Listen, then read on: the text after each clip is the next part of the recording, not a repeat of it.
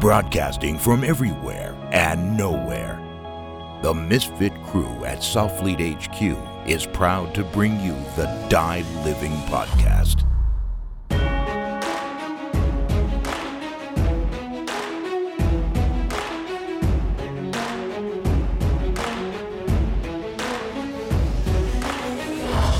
All right, guys, welcome back to the Die Living Podcast. Special guest we have on today is Rick Alexander.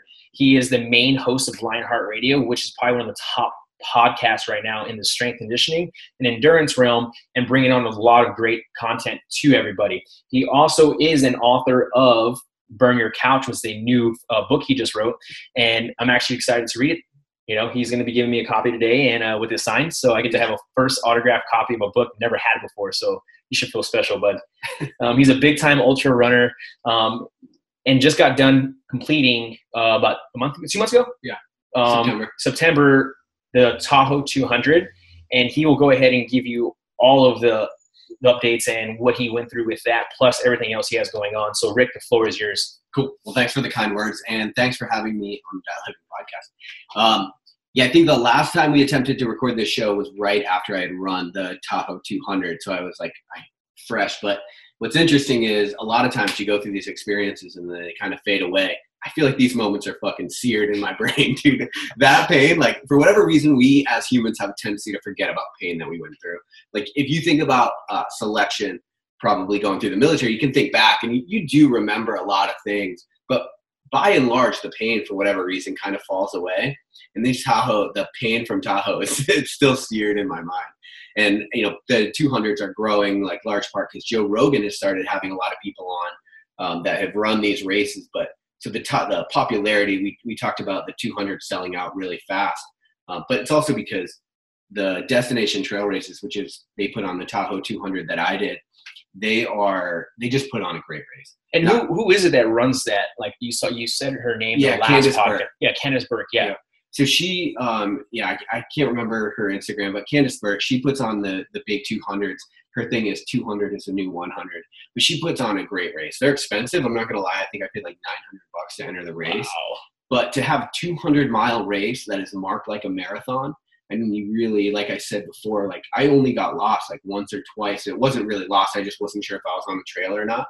And that was in the midst of like heavy hallucinations.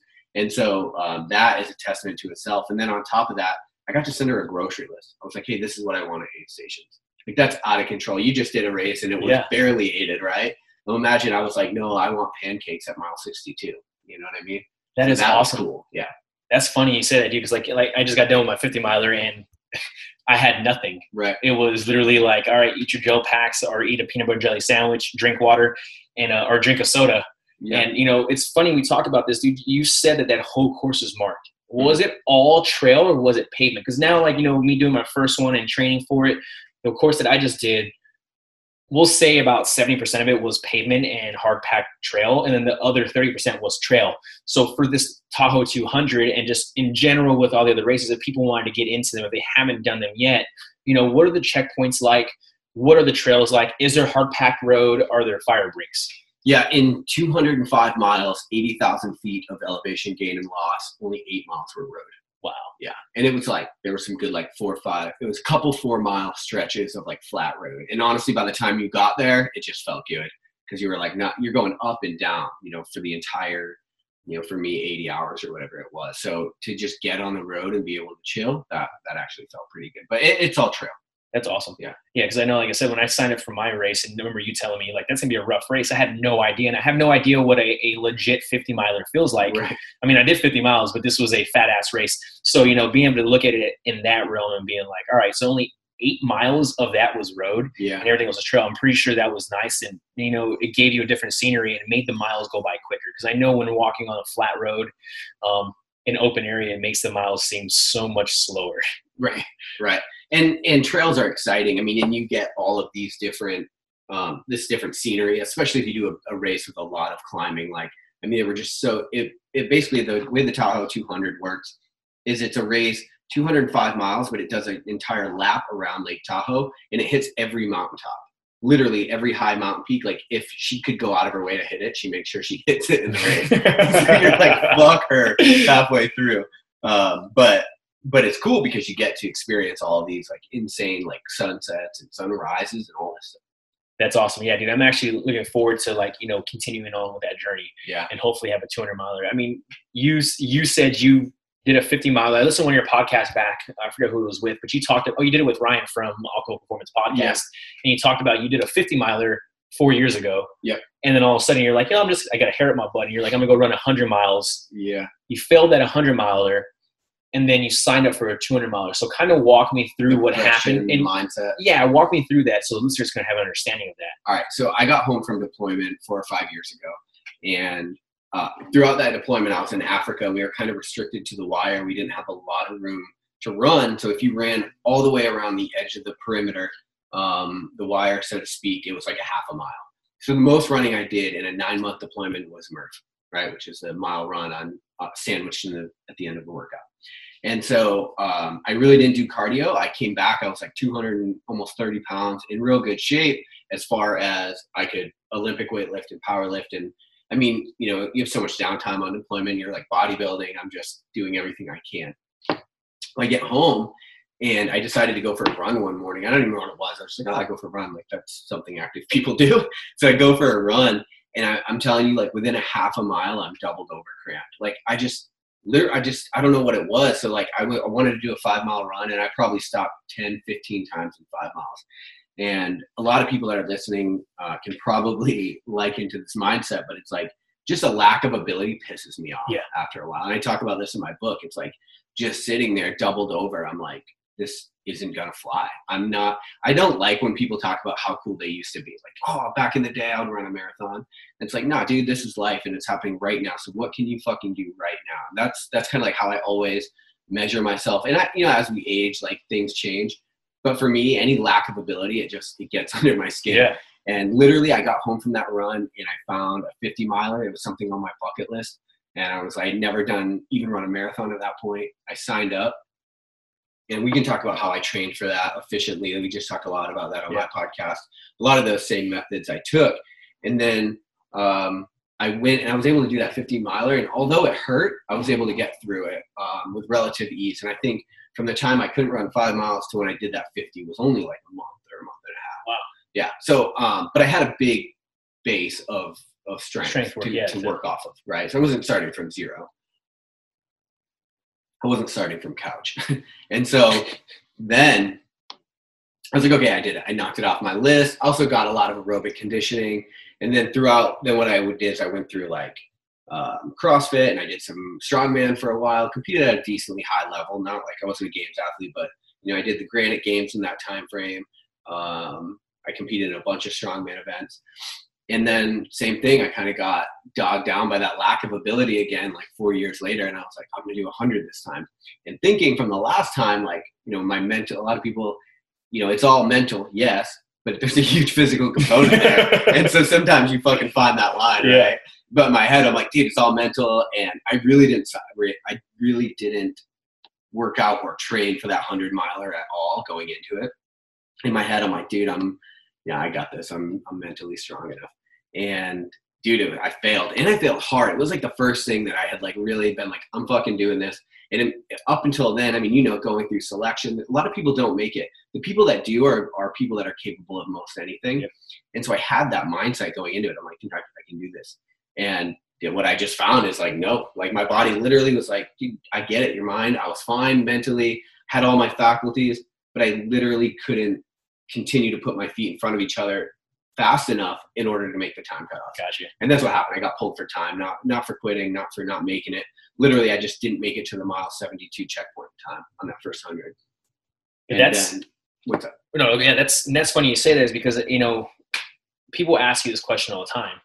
Why are you doing this? Yeah. Right. And it's one of those things where I've learned also coming into this ultra endurance realm is why. I can't give you an explanation of really why. Yeah. You don't understand. It's hard for me the way I look at it is like, for me to give my why to somebody, they won't understand it. Right. Right.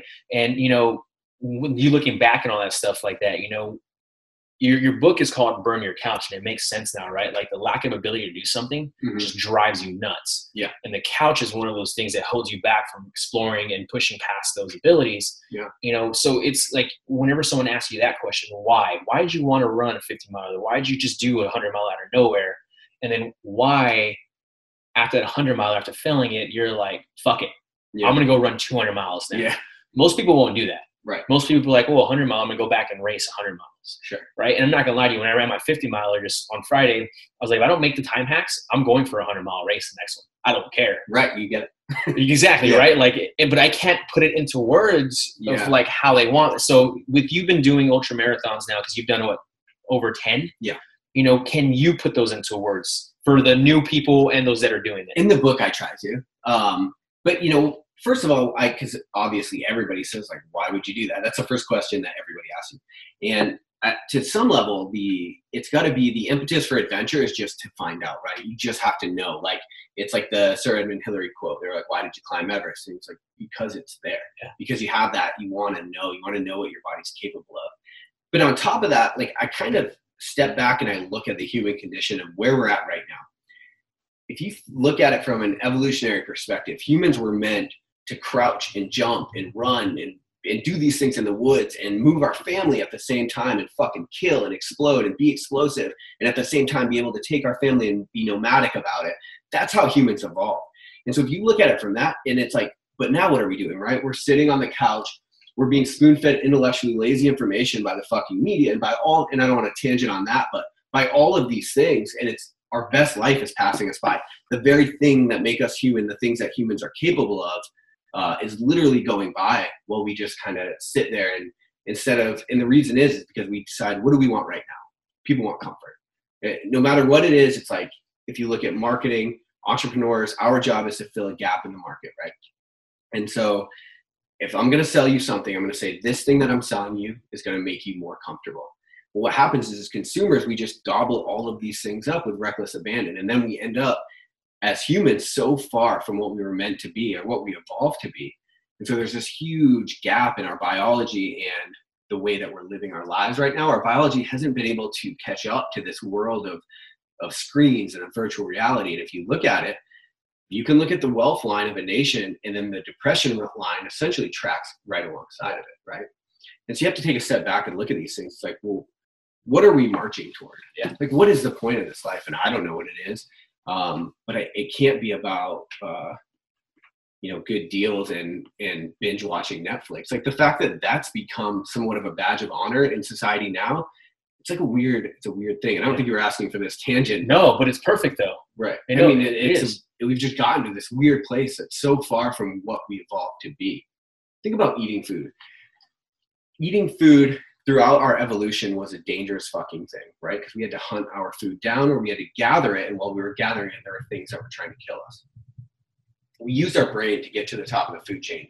But now this thing that used to be literally capable of killing us, a life or death situation, going to get food, can now be done on an app on your phone without ever leaving your couch. I literally wanted headphones yesterday at 9 a.m. and I ordered them and I got them by 9:58 on Amazon. Like that's where we're at right now. And over time, maybe our biology will adapt, but it hasn't yet. And that's evident by skyrocketing obesity rates and depression rates. And the human condition seems to be sick right now, in my perspective. I 100% agree. Right?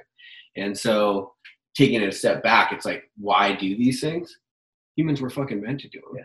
And when you do them, you realize how much that aligns. When you're out in the woods, when your cell phone reception doesn't work, when you spend a long time like fighting it out in the mountains, the original proving grounds of the fucking human species, the fucking wild, you realize like, oh, this is what life was supposed to be. This is what it was meant to feel like. And your instincts kick in. Right. That you've probably never experienced before. And I'm not gonna lie to you, like I've done deployments, I've been in gunfights, I've done endurance work and stuff like that. But to like, really kind of get on the same level with you is when I did that 50 miler, your body goes into the survival mode that it's meant to be in. Mm-hmm. Right. And it's like, how many times was your body going into survival mode back in the day when we had to hunt and gather food? Yeah. All the time. But look how healthy it was for these people that did that then. Yeah. And look what it did for them. And like some people might say, like, well, they didn't live long. Well, yeah, they didn't have the medicine or whatever else to do that. But you can't compare. You can't compare that. But what's the point of life, right? Is it to live long or is it quality? Yep. And quality over quantity, right? Like I think that quality is key, right? I look at that as like, all right, I got to live an amazing life. I got to put my body through things that no one else got to do. Mm-hmm. And it's amazing.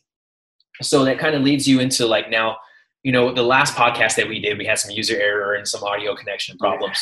You know, we started talking a lot about, you know, when you're in that environment, right? Like what's going through your head at time and moment when you're at mile 127, you've been running for, let's say, a day and a half, mm-hmm. right? And you have to climb these mountains. You know, what is in your head that time frame internally, not just externally, right? Because me and you both just did something for your company, and I forgot to mention that in the intro, was Project Motive. Yeah. Which is a charity, right? We did Pain for a Purpose, was for me for raising bikes for kids.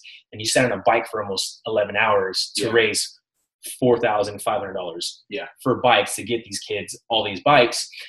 So not just externally, but internally, what has really driven you besides all of this stuff of like testing my body and everything else like that? Because there's a wire and that leads to something deeper inside your body. Yeah. And honestly, if it's for yourself, that will get you to a point. If you have a chip on your shoulder and it's like, I'll show them what I'm capable of, or I'll show the world what I'm capable of. That's an attitude and a mindset that will get you to a point in life. It got me through selection. It got me through training, got me to a great place, but it's not going to get you where you ultimately want to be. Eventually you realize you take all these tools and tactics, and that's what I talked about in my book. So you take all these tools and tactics and you realize they're going to get you to a point, but in order to get to a higher level, there comes a point where you must evolve, right? And what I realized is all the hate and discontent that I had growing up and that I used as a fuck to make me a good soldier, to make me good at all these things, there got a point where it was like, okay, well, that's fine, but that rugged exterior is going to get stripped away in the next 150 miles. I fucking promise you it will. The amount of pain you're in for such a long period of time, it just tears away any of that rugged exterior. I literally liken it to ecstasy because it's like it takes away, it lowers your inhibitions, but it also just, it tears at you to like down to your core, right? People aren't strong enough to be like pissy and discontent 150 miles into a race. And what I realized is I had to figure out some kind of purpose that was deeper than me in order to continue to go. And so for the Tahoe 200 race, I decided to raise money for the Heroes Project. Yeah, which is what they do is basically they take injured veterans and then they help them like summit mountains. And so for me, you can take a look at a lot of different veteran charities because there are a lot of them. Personally, I think a lot of them miss the mark. And the reason that they do is because they throw money at a problem, and what that problem needs is purpose. It doesn't need money. To give you an example, I have a friend who lost his legs. Well, between the VA and between different nonprofit organizations, they literally paid for his house and he doesn't ever have to worry about money again. And he's in his house and wants to fucking blow his brains out because his wife left and he has no purpose. Money's just not good enough. It just doesn't always solve the problem. It helps for sure. I'm not saying it doesn't help. So what the Heroes Project does is it takes these veterans and it gives them a new fucking mountain to climb, literally, awesome. Right? And so for me, I'm like, they get it. They hit the mark. Let me help out with that. And so I just vowed like, hey, I'm going to run 205 miles and anyone that supports what I'm doing and supports having a deeper purpose in life, this is why I'm doing it. And so, I raised, I think it was about $4,000 for the Heroes Project. Well, in turn, 150 miles, I got high altitude pulmonary edema. Everything fucking hurts. I'm hallucinating like crazy. I can't sleep. I mean, the amount of pain that I was in, it's like, it's hard to even put into words how painful that was. And still between all of that, there was absolutely no fucking chance I was going to take $4,000 from my friends and family that I vowed to raise for this organization that I cared about and be like, yeah, sorry, I didn't make it, fam. Yeah. That's not going to be a thing, dude.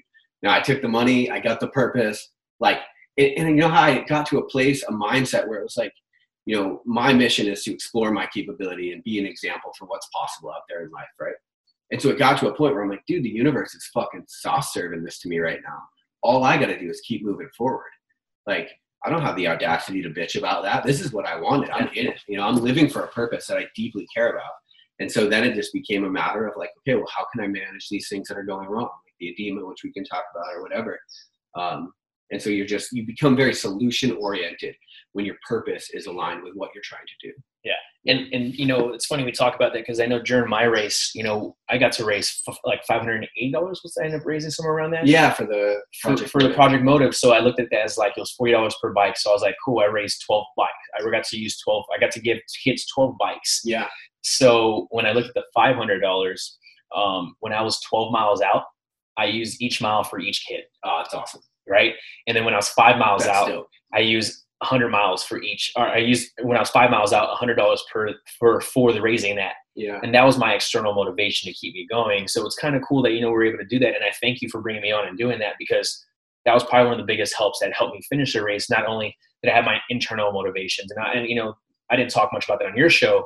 But it was one of those things where like I don't talk much about it though. Like I think my normal childhood growing up was normal, but if I was to write it on a piece of paper or tell it to somebody, they're gonna look at me like I'm like, dude, you're not normal. That's not normal. Right. And so, going to the internal and external motivations, I really believe that you have to have both in there. Yeah. And if you don't, you're not going to get to where you want to go. And that doesn't just go with ultra running. It doesn't go with just endurance, but it also goes in life and like entrepreneurship and all that good stuff. And that leads me to that word will, right? Do you have the willpower to be able to sustain doing all these things, not just internally, but externally also? So next question kind of want to talk about real fast is, what made you want to write the book? I know it was some of it was a lack of ability, like, can't do it, but really, the name of the title is Burn Your Couch. Right. Never heard a book named Burn Your Couch. Yeah. And a lot of people look at that and like, it's drawn to them right away because of the fact, again, society nowadays is so soft. When you hear a title like that, it's like, all right, what is this supposed to be? Like, Right. Let's get after it. And I'm not going to lie, the book's in your face. Like I say the word fuck a lot. I lost an editor because I said fuck too much. Really? Yeah. But at the end of the day, I think anybody that writes a book, they do it for a purpose, and that purpose is they feel like they have to. They have something that they need to say to the world. And what I did is through entrepreneurship, through being in the military for 10 years, doing 4 different deployments, through running ultra marathons. Like if you take a step back, success leaves clues, right? Yep. There are commonalities that we can take between all the people that have been successful, and we can boil them down. And so essentially what Burn Your Couch is a collective of all of these different things that I've learned through deploying, through going through selection, through running hours and hours on end, starting businesses and fucking failing. Like failure is huge, man. Like a lot of times what happens is we hit this failure. Failure creates an inflection point. When you fail, you are faced with a very real opportunity. You can either fold inward, right? And that's what we look for in selection in the military. We want to know these people that are going to hit the wall of like so uncomfortable that it feels like your only option is to quit. We want to know how you're going to handle that, right? Well, and so you have an option. You can fold in and you can kind of shoulder that and quit and, like take it on board, and it can hurt. Or you can hit this point where you look back at what worked and what didn't. You can double down, realize you're poised on your next effort to be more successful, take what worked, and then you double down on your own efforts, right? And that creates an opportunity. So throughout the book, I talk about some very real failures I've had, like an apparel company that was fucking awful and bombed right away. I talked about this before, but the 100-miler that I was going to do, that same month I was scheduled to be Forbes 30 under 30 on their one of these podcasts that they have. Like things were going well for me. For whatever reason, Forbes dropped it, and it went completely black on me. And at the same time, I didn't finish that 100-miler. So in my head, like July of that year was going to be like the year that I was like reaching the top. I was going to look at what I've done, right? But here's the thing, dude, my purposes wasn't strong enough at the time, and it didn't get me through. Once you have that purpose, going for that 200, my purpose was so strong, I wasn't going to blow off trading. You know what I mean? When you start a company, if your purpose is strong enough, not in money, like it's not about, at the time I thought I started a company, I want to make fuck you money. I want to be on an airplane. You know what I mean? Coke and hookers. This is what it's all about. And it's not a strong enough why to get you there. So you have to figure out what these things are. So throughout the book, I talk about a lot of failures, what I've learned, but then also like the mindset to approaching those failures. That's usually that kind of looks at this, right? Like, and I'm excited to read your book because it sounds like there's more failures in there than there are highs, and people are afraid to talk about the failures. Yeah. Right. Like people are really afraid to talk about failures. And what people don't realize is failures actually make you that much stronger. I really believe that, right? Yeah. And when you go and talk about purpose, you said at your best, like, I'm going to start this company at the time period because I want to make all this money, have hookers and blow and whatever else. But realistically, that's an external motivation, right? Yeah. And we talked about that just recently. Like, you need an internal motivation first and then external, right? Same thing with that purpose. And that's one of those big things I look at too nowadays, right? I don't look at me as George, the head of human performance for Sawfleet, or George as an endurance athlete. I look at George as the father of 2 kids. And then everything underneath that are sub purposes and sub intents that lead me to be the best father. It's just that, right? All those are internal motivations and internal purposes that help me continue doing what I'm doing. And again, it took failures for us to get there. Yeah. So, if this is a question that I like to ask, actually, it just started kind of coming into my head, and I did it on a podcast on Mentors of Military. But if you were to die tomorrow, what would your purpose and everything else want to be remembered as? Like, what would people remember you as if you were to die tomorrow, from your purpose right now and your intent and everything else like that? Yeah, that's heavy. That is, yeah. Well, so I can't help what people are going to judge me by. I really can't. You have to kind of let go of that. But having a purpose in life, it's the most important thing that I could possibly say. If you want to be successful in any endeavor, you have to have a purpose. My purpose is to serve as an example for what is possible. Because that's what I love about athletes, right? Like, when you step back, like when you look at Lance Armstrong in his heyday, or, I realize these people have kind of fallen from grace now, but when you step back and you look at what they did, or the Tom Brady now, or you step back and you're like, humans are capable of that. That's what we love. Yeah. We love to realize that other humans are capable of these wild things. And some of us get to enjoy it from our cup. So for me, I hope that dude, I'm not always doing great things. Like I said, that was a huge failure. The book, when I look at it, I'm like, dude, I'm a better writer than that. I know I am. I started writing when I was 24 years old. I've evolved as a writer since a lot of that book was written. But it's part of the evolution. I'm trying to serve as an example for what's possible. Fuck yeah, you can write books. No, you don't need permission from anybody. And we get in this, I guess it's the way society is set up or whatever. But our frame of reference for what is possible is so narrow these days, right? A good way to put this is, if you grew up with an Olympian as a parent, being in the Olympics is something you think is possible because you've seen it, it can happen. If not, it's not a fucking thing. Yeah. Go tell people I'm going to train for the Olympics. They're going to be like, what? That's not something that we get to do. You know what I mean? And so you just have to realize, like, you don't need permission from fucking anybody to do anything. No. You can't just go do it. And, there's genetic limits there, of course. But I think the upward mobility of what people are capable of is so much higher than they would believe. And that's just because we haven't previously had access to that information. But now things are open source, right? Now people can follow Sawfleet and they can get ready for Special Forces selection. When I was getting ready, nobody in my hometown knew what the fuck. Yeah. They don't know anybody that had ever been Special Forces. So that was not going to be a thing. Literally friends and family, I would like to think, based more on their worldview than their ability to think what I'm capable of. You know what I mean? But people did not think I was going to make it. Yeah. And it's not because I was a good athlete, whatever, in school, but people's frame of reference is so fucked up. So if I die tomorrow, hopefully people will look at some of the things that I've done, but more of what I'm striving to do. Hell yeah. And realize, like, oh, okay. That's dope, dude. Yeah. Yeah, I know it's a heavy question. I know, like, actually, I forgot where I heard that that podcast question from, and I decided to run with it also. Yeah. But this brings me to questions. I actually hit up on our Sawfleet page. Sure. Just, you saw that I posted asking for questions, and the first question that came up was thoughts on strength training as an ultra runner. Most ultra coaches seem to think putting in the miles is good enough for lower body strength. I think there is some value to strength training in the off season. Does strength versus aerobic capacity become more important once you get past 100K distances or so? We just talked about this on your podcast, right?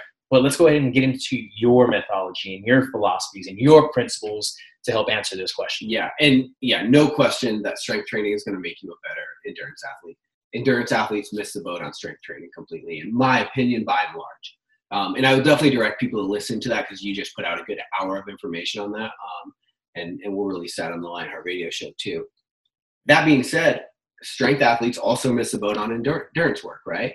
We talked about this a lot, but if you don't build that aerobic base, you're not going to perform as well as you could if you were strength training. If you had that aerobic base and then brought that over to your strength training, you're going to be less fatigued deeper in your sets. How does that translate? You're going to be able to perform with time under tension deeper into your sets. You're going to be able to recruit more muscle, more central nervous system deeper into your sets. Now, when you talk about endurance running, yeah, you can, there's so many things that you can take from the strength world, but a lot of it is injury prevention. You know, we mentioned I ran over 10 ultras this year, knock on wood. I did all that by and large without an injury. People are like, how are you not getting overuse injuries? Well, because I use strength training to, one, make me a more efficient runner. It protects me because the muscular endurance and the soft tissue work that you're getting through your joints just from being under load, squatting heavy and often, those are things that are going to translate. Also, we talked about in an ultra, it's a lot of power hiking uphill. That's posterior chain. As soon as I realized that, my very first one, how smoked my posterior chain got, okay, now I'm throwing in kettlebell swings and I'm throwing in deadlifts. And of course you have to do it smart, but there are so many efficiencies and things that you can take from one world and apply to the other. And I think you're doing yourself a disservice if you're not doing that. That's huge, man. That's something too. Like I said, another question came in also too, was, is there an optimal height to weight ratio for endurance sports? So if you look at any sport, yes. Yeah. Right. It shakes out. Like it just shakes out that there are body types. Look at Michael Phelps and his wingspan, right? I think it was David Epstein. He wrote a book called Sports Gene, and he gave a TED Talk on it as well. But basically, he showed that these people, they come from certain areas of the world. We can look at marathons and the Kenyans and the Ethiopians, right? They tend to have less bone density, and they tend to have a longer limb to torso ratio, which makes them able to cover more distance over time. Mm-hmm. Fuck yeah, that matters. But that doesn't mean that you're not capable of these things either, right? I did my first ultra at 200. Literally, I ran that 200 miler. I was 218 pounds. Wow. And I'm 5'10". Yeah. Like, dude, I could have bullied anybody in that race to do whatever I wanted because I was so much bigger than everybody. It was ridiculous. So yeah, is there a huge genetic factor in there that makes you optimal? 100%. For ultra endurance running, I don't know. And look at it for CrossFit, right? The 5'8" to 5'10" athlete that's 190 pounds, they're the ones that seem to rise to the top in that sport. You're not going to get away from that no matter what you're doing. Yeah. But I think that shouldn't play into a factor of whether you decide to take those things on or not. Exactly. Right. I mean, we talked about it too. Like you were at 218 pounds running that race. We look at me when I started this, I was 220. Now I sit at 190 pounds. Mm-hmm. We talked about the numbers and whatever else are still pretty there. You know what I'm saying? They've dropped a lot. Obviously, mass moves mass. But it's one of those things where it's like, dude, like you talked about already just recently, or just in the same, like we were just talking about, like, it's your body. Go fucking do what you want to do. Right. And who cares about weight ratio? Your body's going to adapt to what you're doing anyways. Right. Now, there's testing you can do, like there's blood testing you can do to figure out what am I optimal for? What are my genes set up optimally for? But I would argue, like we said in the beginning, from an evolutionary standpoint, humans are optimal for fucking living. Yeah. So it doesn't matter. Like, it's like, unless you're trying to be the world champion at something, then those are things that you really want to take into account, right? But for the average person that wants to maximize this little bit of time we have on this blue rock, dude, go do what you want to do and figure out how to do it. Yeah. Right? Take these complex things and break them down. And, in the book, I talk about what's called the bucket list blueprint. And essentially, the reason I use the word bucket list is because I think we tend to save that for things we think would be cool, but we're never actually going to fucking do, right? And so, like, people have, like, run a marathon on their bucket list. Well, take these complicated or complex, big goals that are going to force you to level up in order to reach them, and then start breaking down the steps that you need to in order to get there. There's always a way. You can reverse engineer fucking anything that's been done in the world, I promise you. But you have to be smart about it. So going to the question of genetics, I don't think it matters. It doesn't. I agree with you on that too. I listened to a podcast with Joe Rogan. I forgot the guy's name, but he's an anthropologist. Mm-hmm. And he talks about 50% of everything is going to be genetics, and the other 50% is going to be willpower and purpose. Yeah. And he was using that to talk about the political debate stuff, right? He said that research and experiment has shown that if you grow up inside, or if you're born as a Republican, you're either going to go 50% Republican or you're going to go 50% the opposite way. Yeah. It's all genetic. And I kind of took that as like, all right, cool, I can see this. Like, but that also goes in depth with what you want to do with life, right? Like, I look at this, right? My grandfather owned his own business, mm-hmm. right? My dad owned his own business. What did I start doing? Running my own business, and I work for a big time company. genetically I was already set up to go ahead and own my own business and live my life that way. Yeah. But my grandfather and my dad never ran fucking 50 miles, never did what I did. Yeah. Because that's a purpose and willpower that I want to do, because of the fact, again, the lack of ability to do something, I don't want to care. Again, I'm not trying to be the best at that, right? You're not trying to be the best at it. Right. Like, but you are trying to be the best you, right. the best version of you. And I think that's the greatest thing about this whole ultra running and you writing your book was because it's going to make you the best version of you every day. And we talked about on your show, we might look at this 5 years from now and be like, holy fuck, what were we talking about? Right. But yeah, so let's go ahead and talk a little bit about injury prevention stuff that you did while getting ready for all these races during the 10 races you did this past year. You know, what did your injury prevention protocols look like? So I realized fairly quickly I had to add 3 things into my training if I wanted to be successful and I wanted to remain relatively injury-free. Of course, the first one I already hit on, posterior chain. I think it's one of the biggest ones, right? And that looked like a lot of kettlebell work, truthfully. It looked like a lot of front rack step-ups, stuff like that, like a lot of box step-ups. And then the second thing is midline stability. Now, I love the phrase, like, if you can't breathe in a position, you don't own that position, right? You're renting it eventually it's going to fuck you up. And so midline stability, once you realize your limbs, they're going to run out of steam eventually, it's going to be your midline that's able to take those on. And you probably realized it with your race. Like you said, you started having a little back pain through that hip hinge. And so there's probably a lot of things we could do there to really work that midline stability, the muscular endurance as it relates to your core. A lot of times we miss the boat on core work because we try to crunch too much. The core wasn't meant to crunch, right? I get it. It makes you look sexy and makes you get a fast CrossFit time, but the core was meant to be stable, right? So I do a lot of overhead stability walking. I do a lot of core plank stuff. And I don't do a lot of sit-ups and toes to bar and those sort of things. They have their place, 100%. And I do them sometimes, but I realize, like, no, I need to be able to hold a very tight core position for a very long period of time. And so those were the 2 biggest things. And then the other thing is getting a lot of unilateral work, a lot of single leg work. Running inherently is a unilateral motion, right? You're only using one leg at a time. You're absorbing shock one leg at a time. You're pushing off one leg at a time. So when we're training, it doesn't, to me, make a lot of sense to do a lot of 2-legged stuff, because when you do, even with something like a squat, again, of course it has its place, but you get these energy leaks. And what happens is the other side of your body is going to compensate for, with squat, you'll feel it, right? Your posterior chain should be doing a lot of the work. You look at CrossFitters, they have these overdeveloped quads, because what happens is they start to fall forward and their quads catch the rest of the work. So you really have to be able to isolate different movements. And endurance, a 5K, 10K marathon might not bring that out in you. 50 mile or 100K, 200 miles, those things are going to matter as time goes on. Like I said, like, ultras have a really good way of breaking down all of these exterior things, and it gets you really to the core of what's going on here. Is my core able to handle it? Is my midline, is my posterior chain going to get burnt out? And so those are the big things. Posterior chain, midline stability, and the unilateral work. And you know what's funny, man, is all this stuff is what we've always been doing. People just are neglected from doing it. Yeah, because it's not sexy. It's not sexy. It's not. A 1 rep max on squat and deadlift is awesome, right? Yeah. That's the shit people like to post about. Dude, holding kettlebells in a front rack position while you do box step ups ad nauseum, not only does it fucking suck because you can't breathe and, you know, it's an uncomfortable place to be in, it's not sexy to look at. It's not a good Instagram post. And I'm interested and fascinated by this sort of like pseudo motivational culture that we're in right now. You know, I think there's a lot of, it's popular to post the motivational memes on Instagram and to post the 1 rep max and with some kind of motivational thing because it's sexy.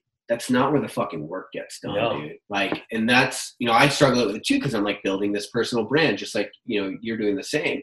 And so those 1 rep maxes and those things that get a lot of likes and a lot of attention, you want to post more of those. At the end of the day, though, you got to look at what your goal is long term, and you got to do the uncomfortable work that's going to get you. Oh yeah, so you can be comfortable longer. That's right. You know, that was one of the best things. You know, what's cool is, like, you know, during my race, the first year, I literally sent you my Strava and let you see where I was at. And I love the thing is, like, stay comfortable. Yeah. And the people are like, well, you're talking about being uncomfortable for so long. No, I'm being comfortable in a certain way that's completely different than what everyone thinks comfortable. I'm not comfortable. I'm not being comfortable like on a couch. I'm staying comfortable in the aspect of what I'm doing, the experience that I'm in that time Right. moment, because the longer I'm comfortable, I'm going to be able to sustain and put out more energy. Because once I become uncomfortable in that bad boy, That's it. Dude. that's it, dude. The fight's on. And I remember sent you a text message. I was like, oh yeah, mile 29. I was like, I'm in the fight right now, bro. Yeah. I'm in the fight. Yeah. You know, and it's funny, dude. Is like, so that is injury prevention. Yeah. Right. We talked about that. Recovery protocols now. Mm-hmm. What were some of your recovery protocols? I know you said you've been doing, and we'll leave you to talk about, but you just got done with the Art of Breath course with Brian McKenzie and Rob Wilson when we talked about your show. But those guys fucking get it. Yep. They understand it. You know, Brian McKenzie's done an ultra marathon runs. He's done all that crazy stuff. He's lived the life and understanding. He understands and gets it. Yeah. You know, now for you, by doing all this, like, you know, with the 10 races you just did this year, what recovery protocols were you doing that really stood out to make a difference for you? So the breath work is good because what it allows you to do is down-regulate, right? And that's where we kind of miss the boat. We finish training. CrossFitters do okay. Maybe they mobilize or whatever, and we stretch out. But then we just jump right back into our lives. We never take 5 minutes to down-regulate, to come back to baseline. The quicker you're able to come back to baseline, to become parasympathetic, the quicker you're able to start the recovery process, right? So that's the most important thing to me. Like, first thing, and I do this with all the athletes I program, I always hit on this as a coaching cue, kind of knowing that context behind what we're doing once we finish. We need to come back to baseline as quick as possible. Breathing for me has been a great tool for that. I do the cold contrast. I do the ice and the hot at least 3 times a week. I don't know. I can't say any science behind like it speeds up my recovery by X percentage, but it definitely helps, right? You're reducing inflammation. And when you come to these long races, that's what it's all about, man. It's about reducing inflammation because your body's going to be so inflamed after these things, it doesn't know what to do with all that inflammation. So one of the biggest things that I started doing is cutting out carbs post-race. So as soon as I finish, I give myself a meal to just go off the hinges. Like I really go off the rails. I'm talking pizza, Ben and Jerry's, fucking doing the damn thing. But then right after that, it's like, okay, it's time to bring it back. I cut out all carbs because it really reduces inflammation. I cut out all gluten. And I eat essentially a ketogenic diet for 3 days right after the race. And I feel like, I mean, even you mentioned, 4 or 5 days later, you're at 100% now. And that's about my recovery process too.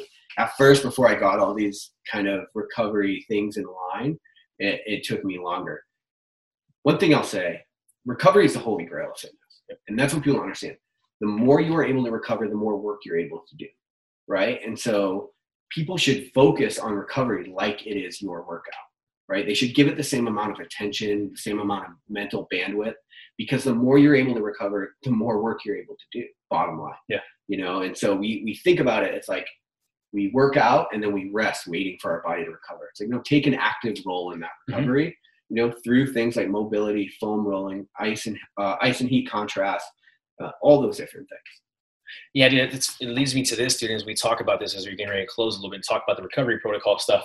It's funny you talk about that because, like, getting into, like, all of this, with ultra running and be able to recover fast and to get back to run again and do all that stuff, I really had to look at my nutrition and how my body reacted to carbs and fats, along with how did my body react to ice baths and heat, along with how did my body react to breathing protocols, all those things. And we talk about that. Everyone's like, man, these guys are talking about simple things. They're talking about eating, sleeping, and breathing. Right. The 3 main things that we do when we're first born. Yep. I didn't go out and ask for no simple whatever, like, some kind of magic pill at all. Yeah. This is what I was doing to help keep myself recovered and get back at it.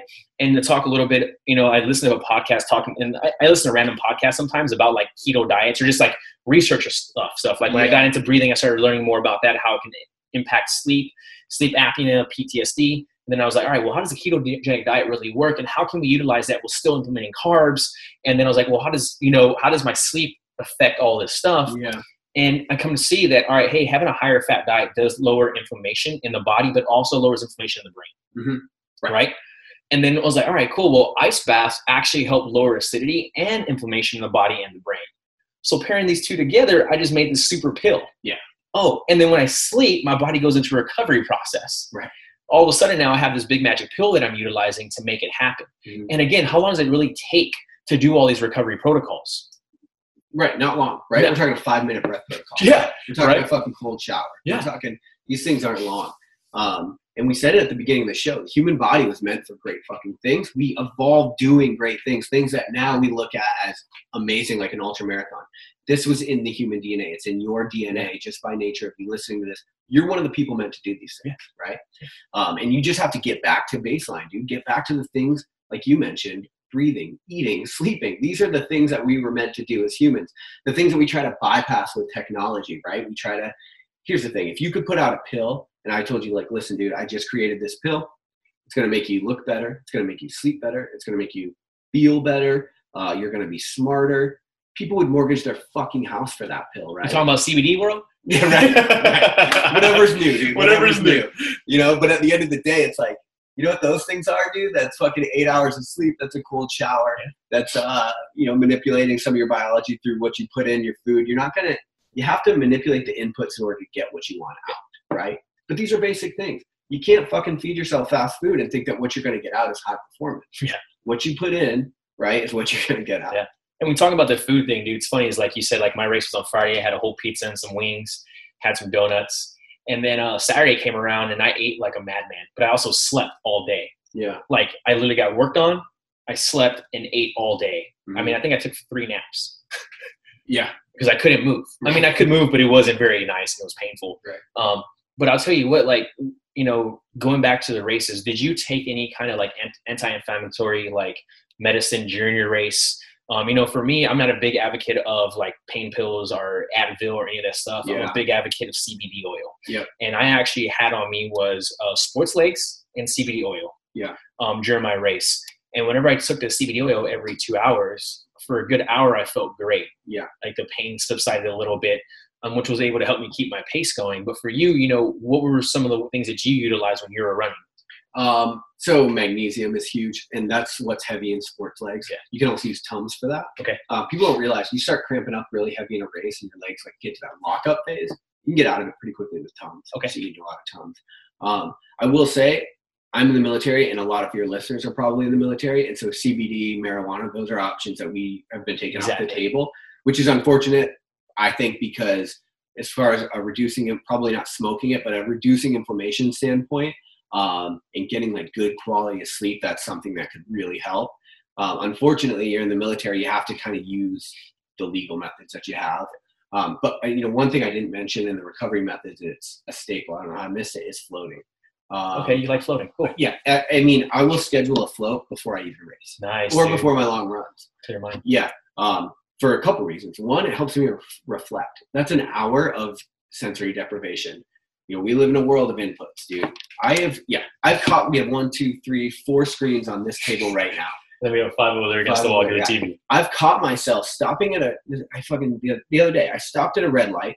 I'm checking Instagram. My girlfriend's talking and I'm listening to music. This is a world of like input, and it's made us immune to the moment, dude. We don't process what's happening.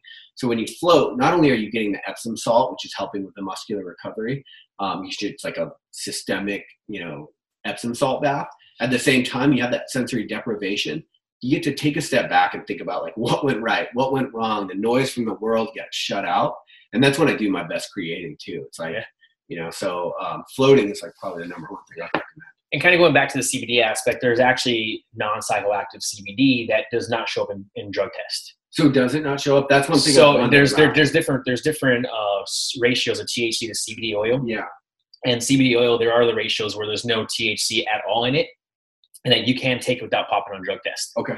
So that's what I use. I literally had legit CBD that was no THC in it. Yeah. And it was just pure CBD. It was like up there. It was a high ratio of CBD. Really? But it also had some fats in it. Okay. It was a pill with high ratio of CBD and oil with medium chain. Yeah. Triglyceride type fats. Yes. Yeah. In there. And I'll tell you what, I got no stomach problems and I didn't start cramping up. Obviously I was drinking, water and putting in the sports and endurance stuff, but that's what really helped out with me. Did you vape it? No, okay. No. It was a pill. Oh, pill. It was a pill. It was literally, it was just a pill, dude. Yeah. It was just that simple. So it's funny I talk about that right now, right? People are like, CBD oil, what are you talking about THC? No, it's non-THC, it's non-psychoactive and will not pop up in a drug test. So there you go. You piss hot, George will come sit in your stead in front of the man. Yeah, but you have to look for that ratio. And there's other people out there that can talk smarter about it or whatever else. Yeah. But that's kind of one of those things, when we're getting into the recovery protocol and all that good stuff is kind of what we talk about there. They're tools. Right? All tools. Like that's the thing. We kind of joked about it. It's like CBD is a new thing.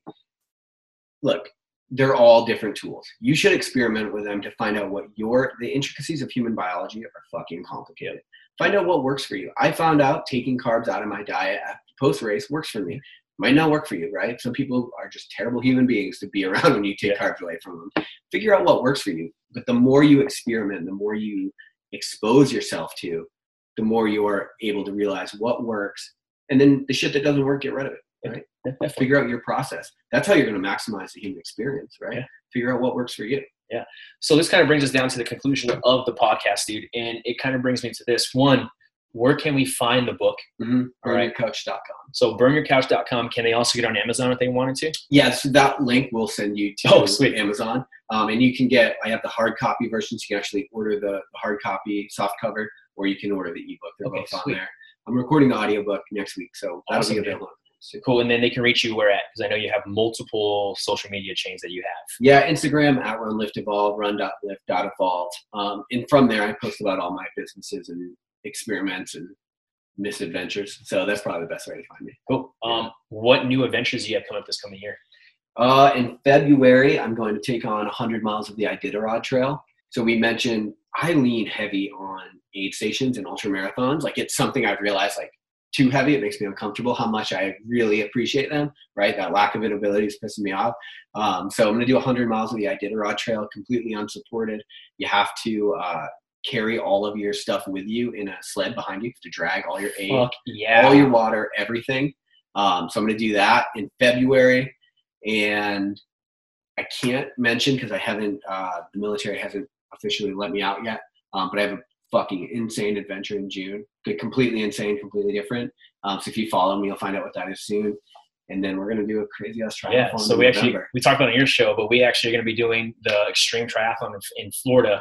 It's a coast-to-coast 3-day Ironman. 3 back-to-back. Yeah, 3 back-to-back Ironman. So I think it's on a Friday. We do from the Atlantic Ocean on our bike to the Gulf Coast, which is like a 112-mile bike. Yeah. Into it was almost into like a 30K run. Yeah. A 30K run or something like that. And the next day, the same thing again, 2-mile swim, 100 plus something with another 34, close to 40K run. And then the Sunday is getting after it. So I'm excited for that, dude. And I'm looking forward to all that stuff, dude. And thank you. So one more question. Yeah. What is your biggest fear?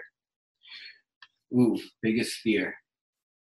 You know what? My biggest fear is that tomorrow is going to be the exact same as today. And the day after that is going to be the exact same.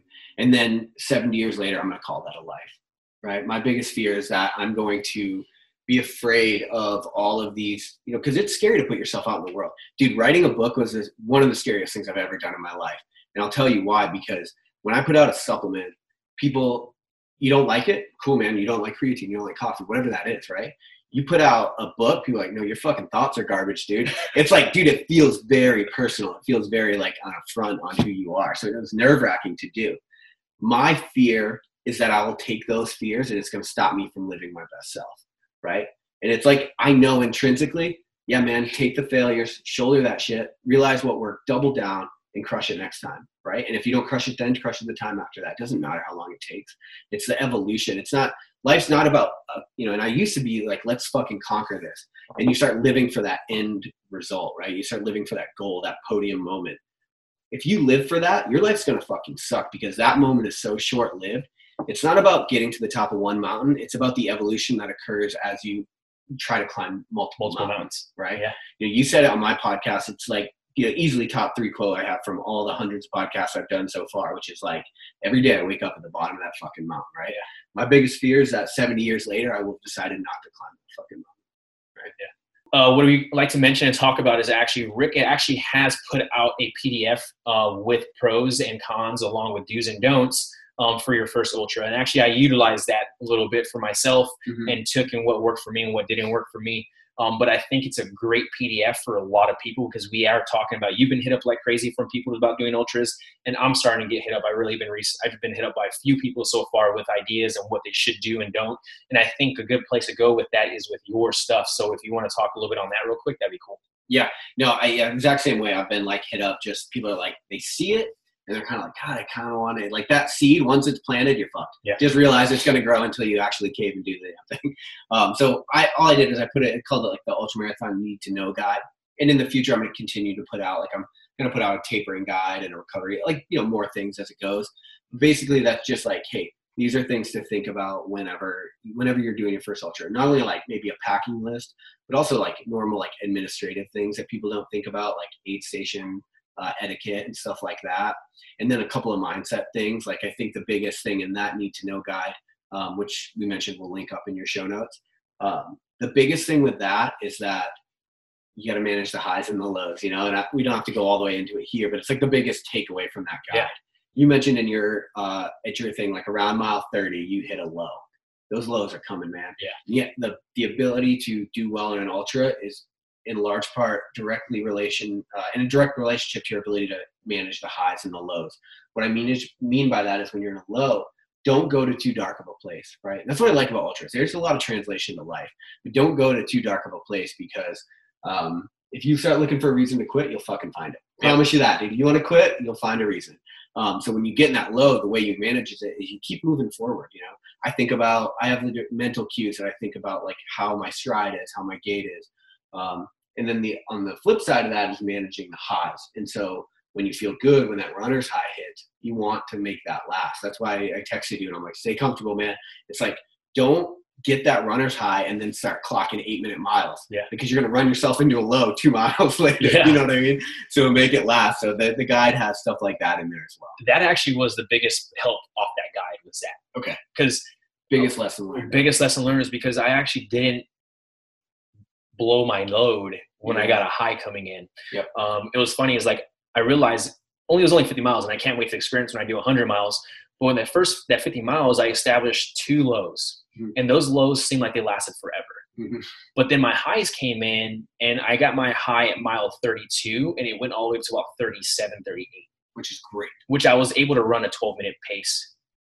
And then when that low came back in, I was back to a 15, 16, 17 mile power walk. Yep. And then all of a sudden, mile 48, so my low was 8 miles again. Yep. And then my high kicked into the last 2 miles where I was able to run holding a 13, 14-minute pace. And that's when I finished my 50-miler. Mm-hmm.